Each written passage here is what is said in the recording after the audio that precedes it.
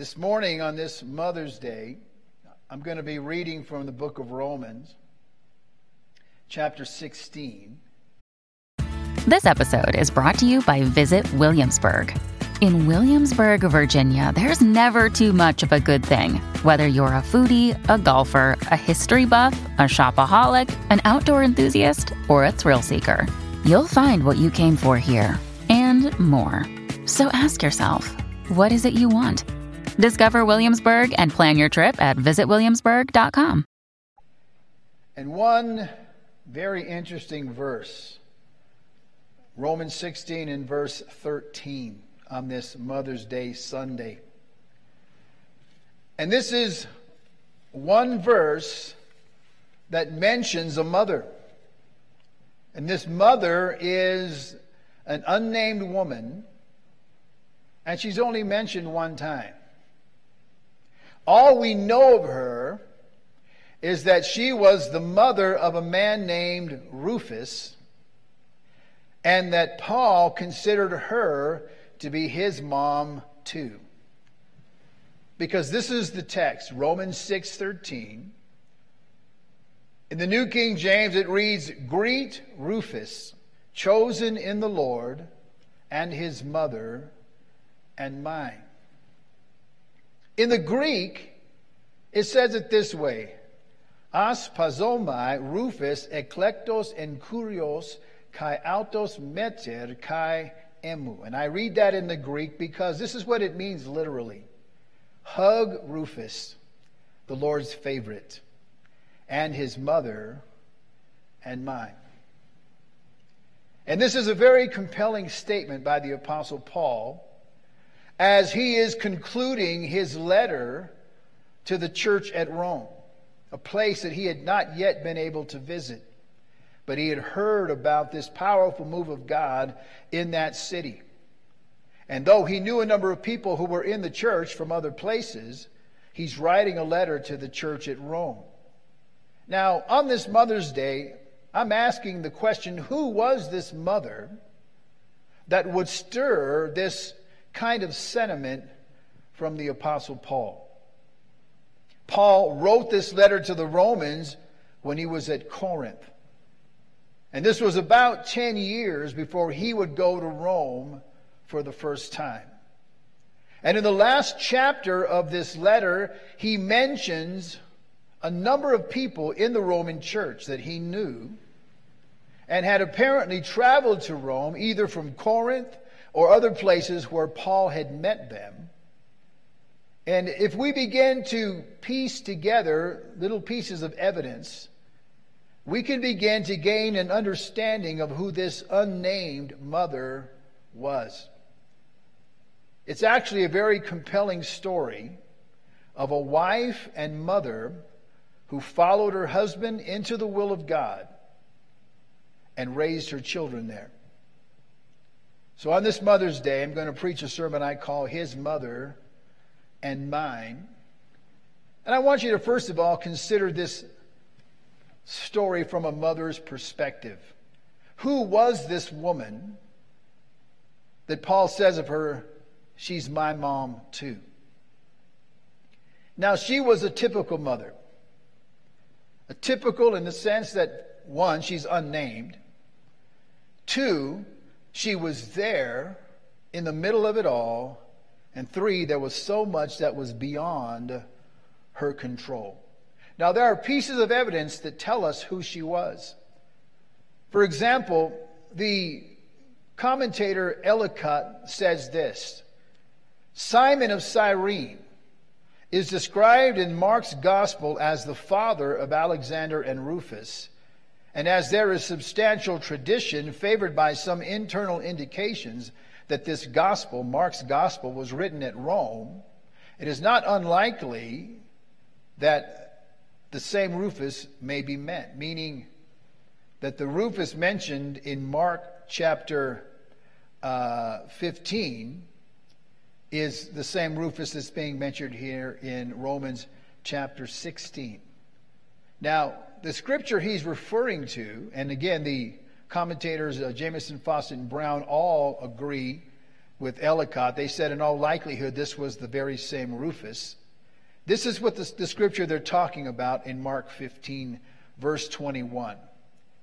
It says, they compelled a certain man, Simon a Cyrenian, the father of Alexander and Rufus, as he was coming out of the country and passing by, to bear his cross. And if you know the story of the crucifixion of Jesus, you know that when they began to drive Jesus toward Golgotha, toward Calvary, that Jesus was so overcome by his injuries at that time that he could no longer bear the cross, and they arbitrarily pulled a man out of the crowd and made him carry Jesus' cross. That's who this man Simon the Cyrene was. And it was Mark's gospel, the only one of the gospels that mentions the story, that tells us that he was the father of Alexander and Rufus. Matthew mentions the account of this man being pulled out of the crowd, mentioning his name and where he's from. Luke does the same, but neither one of them give us the added information that we have in the Gospel of Mark. Mark is a gospel that is believed to have been written from Rome. And the reason why he has the extra information is because he knew the people. He knew Alexander and Rufus, and at least their mother, if not their father Simon. That's why in his gospel, he gives the name, the country of origin, and the son's name. Matthew and Luke, again, mention the incident, but don't give us all of that information. So if we connect those pieces of evidence together, we begin to get an idea who this woman was. In Mark chapter 15, in this account where her husband is pulled out of the crowd to bear Jesus' cross, obviously she is there. And though her husband and sons are named, we don't know her name. Now let's kind of go back in time and imagine what her day would have been like that day. The Bible says that they were from a place called Cyrene. In modern day northern Africa, it's right around where you find the nation of Libya. And so this is not in Israel, this is some distance away. And the Bible says they came in from the country and passing by. And the reason why they were coming in is because they were coming, no doubt, for the feast of Passover. Because Passover was just beginning. And so kind of put yourself in their shoes. No doubt this was a trip that they had planned for, perhaps for years, and saved up money. This man and his wife wanted to bring their sons to Jerusalem. They were Jews living in Cyrene, and they wanted to go to Jerusalem. Because every year where they would observe what they call the Seder, the meal at Passover, one of the things that every Jewish household says is next year in Jerusalem. And so they were sitting there the year before, next year in Jerusalem, and they were excited because they knew that next year they would really be in Jerusalem. And now here they are. They're coming from the country, they're passing by, they're excited to finally be in Jerusalem for the Passover. And what do they find? They find a crowd of people. Now maybe that's not completely unusual at Passover. They expected crowds of people, but this crowd's different. This crowd is full of tension. They're hearing people and their cries. People are crying out and some people are weeping and this doesn't seem right. And they're wondering what's going on here. And so they kind of press toward the front of the crowd and what they see are Roman soldiers whipping a man. And a man who was obviously badly injured, hauling a cross, barely able to do it. And the Romans are yelling at him and whipping him. Now they'd seen this before. They're from Cyrene, and that part of the world was a province in the Roman Empire. And they'd seen Roman soldiers before. They'd seen people being abused by Roman soldiers before. They've even seen people crucified, no doubt. And so they understood what they were looking at. But you have to understand their mindset. They were coming for Passover. They were coming to celebrate next year in Jerusalem, and here it is. They're finally there, and they're clean and happy, looking forward to the week that lies ahead, and then they are shocked by what they see. The brutality and the blood. They see Jesus trying to carry this cross, weakened from the beating that he'd already received, weakened from the dehydration and the loss of blood and the sleep deprivation. And he can't go on. And as they're watching this, and the Romans whipping him and compelling him to go on, then all of a sudden, a nightmare begins to unfold. Because chosen completely at random is Simon, her husband. He's taken out of the crowd. They just got there. They just came in from the country. They're just passing by. They're there for Passover. They have no idea what's going on here. They're looking. Next thing you know, a Roman soldier's reaching into the crowd, pulling Simon by his garment and commanding him to carry the cross. You see, everybody who lived in a Roman province understood that if a Roman soldier compelled you to carry his burden, that you were legally required to do so for at least 1 mile. And this burden was the cross of Jesus.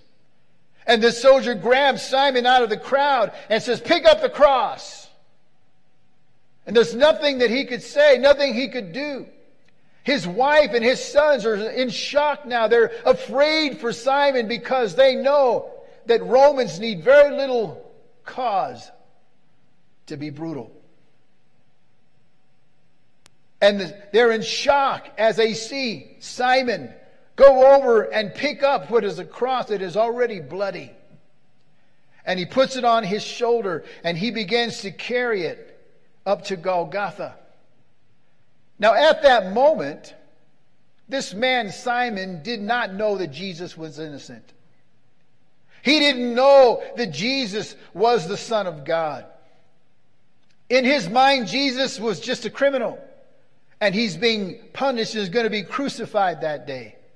And as this man Simon is carrying the cross of Jesus, he's covered with sweat. He's covered with dirt. He's covered with blood. And every eye in the crowd is fixed on him.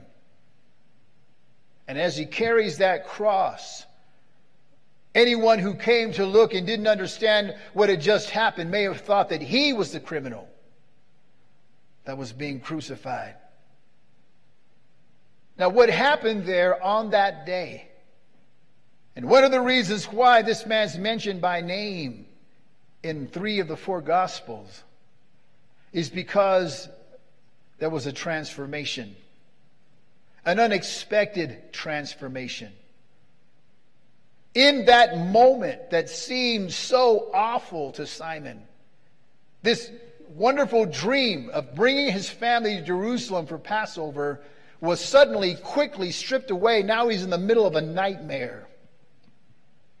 He's carrying the stained, bloody cross of who he thinks is a criminal. He is carrying this burden. He's exhausted. He feels the eyes of the crowd. He feels the Romans' ridicule and their contempt. And even as this man Simon was in this terrible moment, he didn't understand at the moment that he was the first person to be covered by the shed blood of Jesus, transferred from the cross. Finally, he reaches Golgotha, Calvary. They take the cross from his shoulders. He's able to go back to his wife and his sons, and they stand there and watch in horror as they take Jesus and nail him to that cross and then erect the cross between 2 other crosses. They stand there in horror as they watch Jesus being mocked by the high priests and the spectators as he's crucified. They watch as the soldiers cast lots for his garments. And as a soldier thrusts a sword into his side, watching water and blood come out of his side. They're standing there that day watching the crucifixion of Jesus Christ. And they're horrified. He's covered with Jesus' blood and sweat. they turn away. No doubt shaken by what they've just experienced. But then they start hearing rumors. They start hearing people talk about who this Jesus was and why he was crucified. And then as they stayed for the Passover, because they were going to be there for a week, about halfway through, all of a sudden rumors. What? What are you talking about? The veil in the temple was torn from the top to the bottom. It says in Matthew 27, behold, the veil of the temple was torn in two from top to bottom, and the earth quaked, and the rocks were split, and the graves were opened, and many bodies of the saints who had fallen asleep were raised. And coming out of the graves after his resurrection, they went into the holy city and appeared to many. All of a sudden they start hearing, what are you talking about? The veil in the temple was torn. How can that happen? That's 70 feet tall. It's 5 feet thick. And it's torn from top to bottom? What are you talking about? Yeah, I felt that earthquake. What are you talking about? People walking through Jerusalem who had died. What do you mean Jesus' tomb is empty? I saw him die. And it's very possible that this is where Simon and his wife and their 2 sons became believers. Perhaps they were among the 500 or so who saw Jesus after he'd raised from the dead. It's also possible that they were there in the crowd 50 days later at Pentecost in Jerusalem, because in Acts 2 it says there were people there from Phrygia and Pamphylia, Egypt, parts of Libya adjoining Cyrene, visitors from Rome, both Jews and proselytes. It's possible that they could have even been among the 120 that were in the upper room. Or maybe they were among the 3,000 who were saved on the day of Pentecost, and they were now members of that fledgling Jerusalem church. And they may well have been among those who were scattered at the persecution when Stephen had been stoned. However it unfolded for them, this family was swept in to this wonderful adventure called the will of God. And wherever God took them, here was a woman, a mother, who supported her husband Simon as he pursued the will of God. And she raised her sons right smack in the middle of the will of God. And somewhere along the way, could have been in Antioch, could have been in Macedonia, could have been in Achaia, they met a preacher by the name of Paul. And as they got to know each other, Paul could have learned that this man Simon was that Simon, the one that was pulled out of the crowd, who actually got to bear himself the cross of Jesus, who had Jesus' blood cover him from the cross. And in the moment, it was the most horrible moment in Simon's life. Now he looked back on it as being a gift from God. The privilege that God would choose him for that moment. And no doubt Paul was amazed. And this is what I want us to see as he got to know that family and their sons. That he built a relationship with them. And this mother began to mother Paul. She was kind to him. She cared for him. She was tender toward him. She probably saw this guy on his own, bearing the weight of the kingdom of God upon his shoulders. The many, many churches that were looking to him, his constant run-ins with the authorities, the scars on his body from beatings and abuses. And in her heart, she had compassion on him. And she just simply cared. Because he says of her, his mother and mine.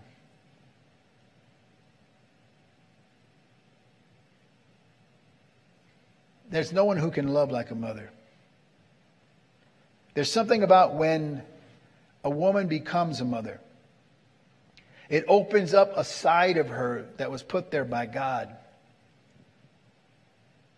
that can't be opened up any other way. But once that part of her is open, God can actually use that, not just for the benefit of her own children, but for the entire world around her. That mother's love can begin to touch the world around her, can touch the church, the people of God. Because a mother loves in a special way. She has a sensitivity, a tenderness, a care. I have no doubt that the Apostle Paul had a stream of unsolicited advice and motherly wisdom that came from this woman. Because, when you become a mother, you know everything about it, anything. Or just about. And Paul felt the warmth of her motherly love. And there was something about that so impacted him that he never forgot her. So that years later, as he's writing a letter to people far away, he says, hug Rufus, the Lord's favorite, and his mother, and mine. See, the Apostle Paul wrote this letter to a church at Rome. He was in Corinth at the time. He had heard about the move of God in the city of Rome, all of these people who had given their hearts to Jesus. He was amazed at how God would move. And he also knew that there were a number of people in that church that he had known personally from other places. And that's why at the end of the letter to the Romans in chapter 16, there is a whole list of people that Paul says, I want you to hug these people. Now, the translator uses the word greet or salute, depending on the translation you read. And they do so rightly. And the reason why I say they did that rightly, because in that culture, when you greeted someone, you hugged them. That's what the Greek word means, spasomai. It means actually to enfold in your arms, to hug someone. And that's the way they would greet each other culturally. It wasn't something that was just something the Christians did. This was something that was cultural. And so Paul used the word that said to greet or to salute someone, but it was understood that that was the kind of greeting that would be given, this hug. But that's what it means, to hug. For example, in Acts chapter 20, it says this: after the uproar had ceased, Paul called the disciples to himself, embraced them, and departed to go to Macedonia. It's the same word, and it means to embrace. In Hebrews 11, the writer uses the word this way: these all died in faith, not having received the promises, but having seen them afar off, were assured of them, embraced them, and confessed that they were strangers and pilgrims on the earth. Again, the idea of embracing. And so when Paul says, greet Rufus, he's saying, hug Rufus. He's saying, hug Rufus, the Lord's favorite, and his mother and mine. See, what I want us to understand from this is a mother's influence on the world around her. Because a mother has the ability to make people feel accepted, to make people feel loved. Some years ago, I don't know if they're still around, but there were some videos circulating on YouTube. And these videos basically were nothing more than a woman speaking softly and tenderly. And doing these most inane of things, folding a piece of paper or who knows what else. What she was doing was not even important, but just the way she was doing it. Because she was talking really softly and just really tenderly. And they were popular. And I saw a couple of these videos and I scratched my head and I thought, what in the world would compel people to subscribe to this? And then it occurred to me, because this was meeting a need in the millennial generation that was raised in daycare. And their hearts craved a mother's tenderness.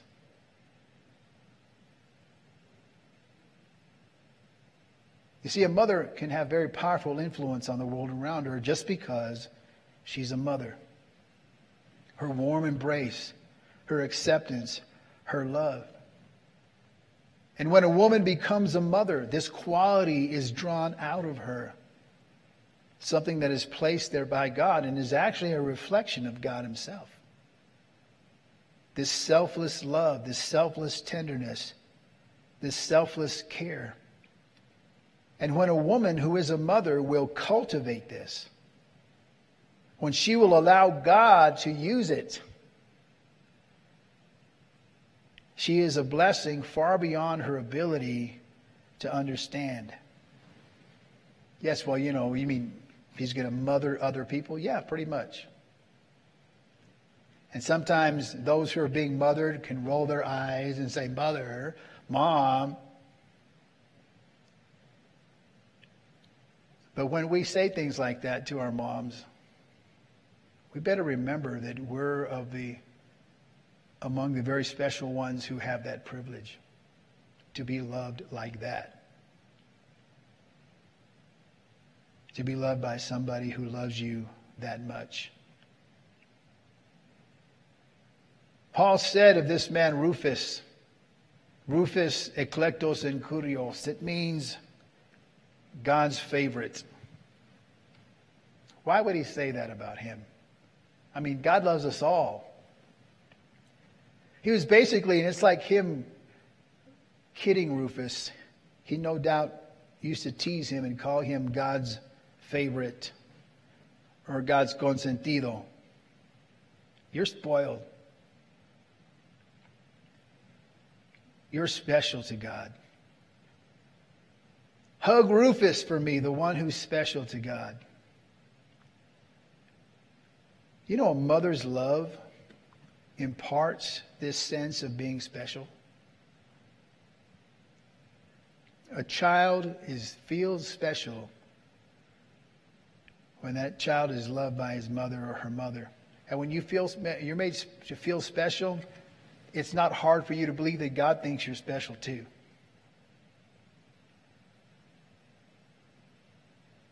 My brother Fred said something to me after my mother passed away. He said, Mom had a way of making each one of us feel like we were her favorite. And I said, you mean I wasn't?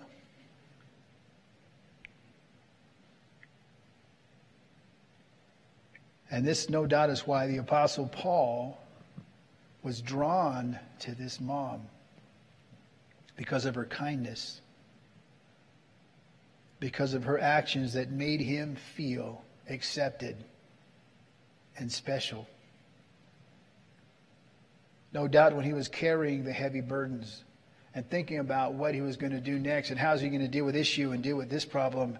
And she just was simply there with a smile, with a heart of acceptance.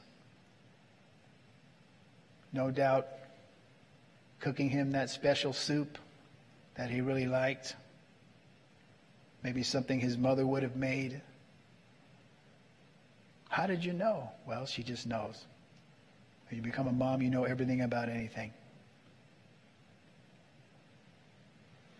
And it's very possible that at this particular time when Paul wrote the letter, And he said those words, hug Rufus, God's special one, and his mother and mine, that she was without her husband because he's not mentioned. She may have been living as a widow in her son's home, no doubt feeling a bit like a fifth wheel, not wanting to be a burden, but not realizing that she was far from being a burden, that she was one who was willing to bear the burden, someone who could meet a need like no one else could, a mom. And there's no doubt that she made herself invaluable to that Roman church. She made herself unforgettable to the Apostle Paul by simply being herself.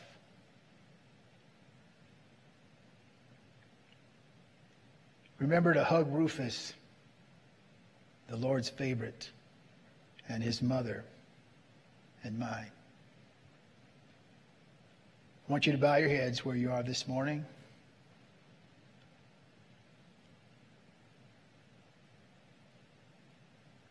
Mom, sometimes I know you feel completely inadequate. Sometimes I know you feel like those babies that God gave you deserve better. But what God wants you to know this morning, daughter, is that He is well pleased that your children have the best. Before we do anything else this morning, I want to give opportunity to anyone who may be listening to me on this live stream broadcast who is not a Christian. When I say that you're not a Christian, I mean that your sins are not forgiven. Christ is not your Savior. He's not your Lord. Not because He doesn't want to be. It's because you have not yet allowed Him to be. Friend, He loves you so much that He gave His life on that cross for your sins and for mine.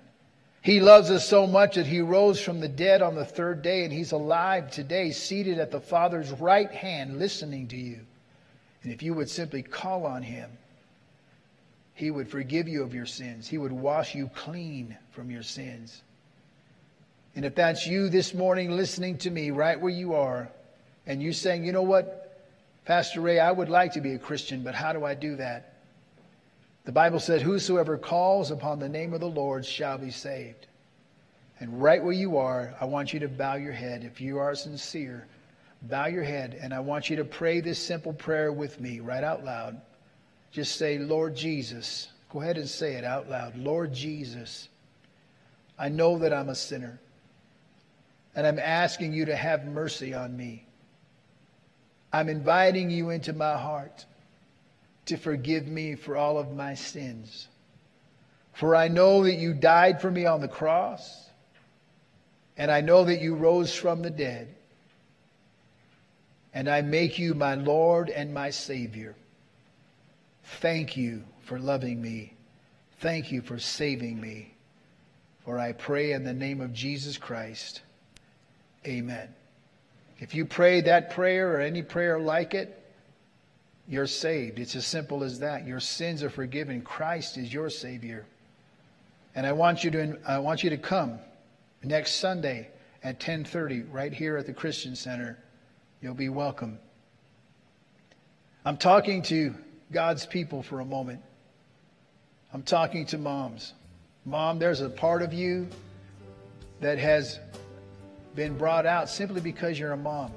Something that was placed there by your Father in heaven for the benefit of your children and your grandchildren and their children, but not just them, for the rest of the world, and more specifically for His own church. God just simply wants you to be who you are, because being who you are is good enough.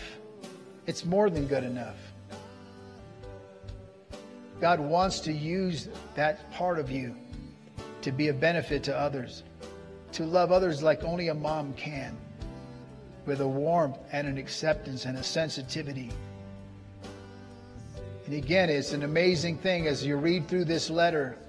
Paul's mentioning these other people, and then he says, and you know what? Hug Rufus, God's consentido, and his mom, and my mom.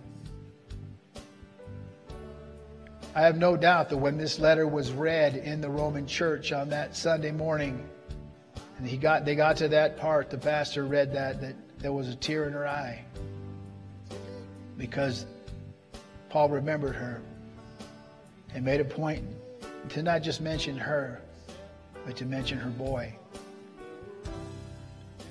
And she realized, you know what, my life does count. My life has made a difference. And on this Mother's Day, we just want you to understand that we love you and we appreciate who you are, who God has made you. Amen. I want you to turn right where you are, make an altar, or right where you're sitting. Why don't we restart that song? We're going to sing that song, Jesus, Lover of My Soul, just to give people a chance to get a hold of God this morning.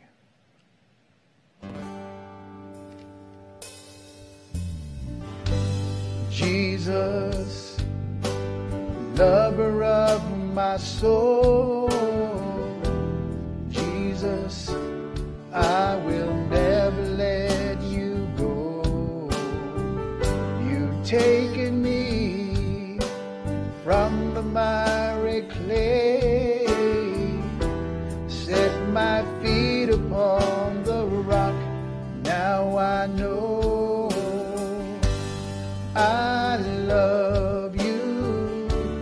I need you. You're my only hope, and I'll never let you go. You're my Savior, my closest friend. I will worship you until the very end. Jesus, lover of my soul, Jesus, I will never let you go. You've taken me from the miry clay, set my feet upon the rock. Now I know I love you. I need you. You're my only hope, and I'll never let you go. You're my Savior, my closest friend. I will worship you until the very end. I love you. I need you. You're my only hope, and I'll never let you go. You're my Savior, my closest friend. I will worship you until the very end. Jesus, lover of my soul, Jesus, I will never let you go. Let's worship God together.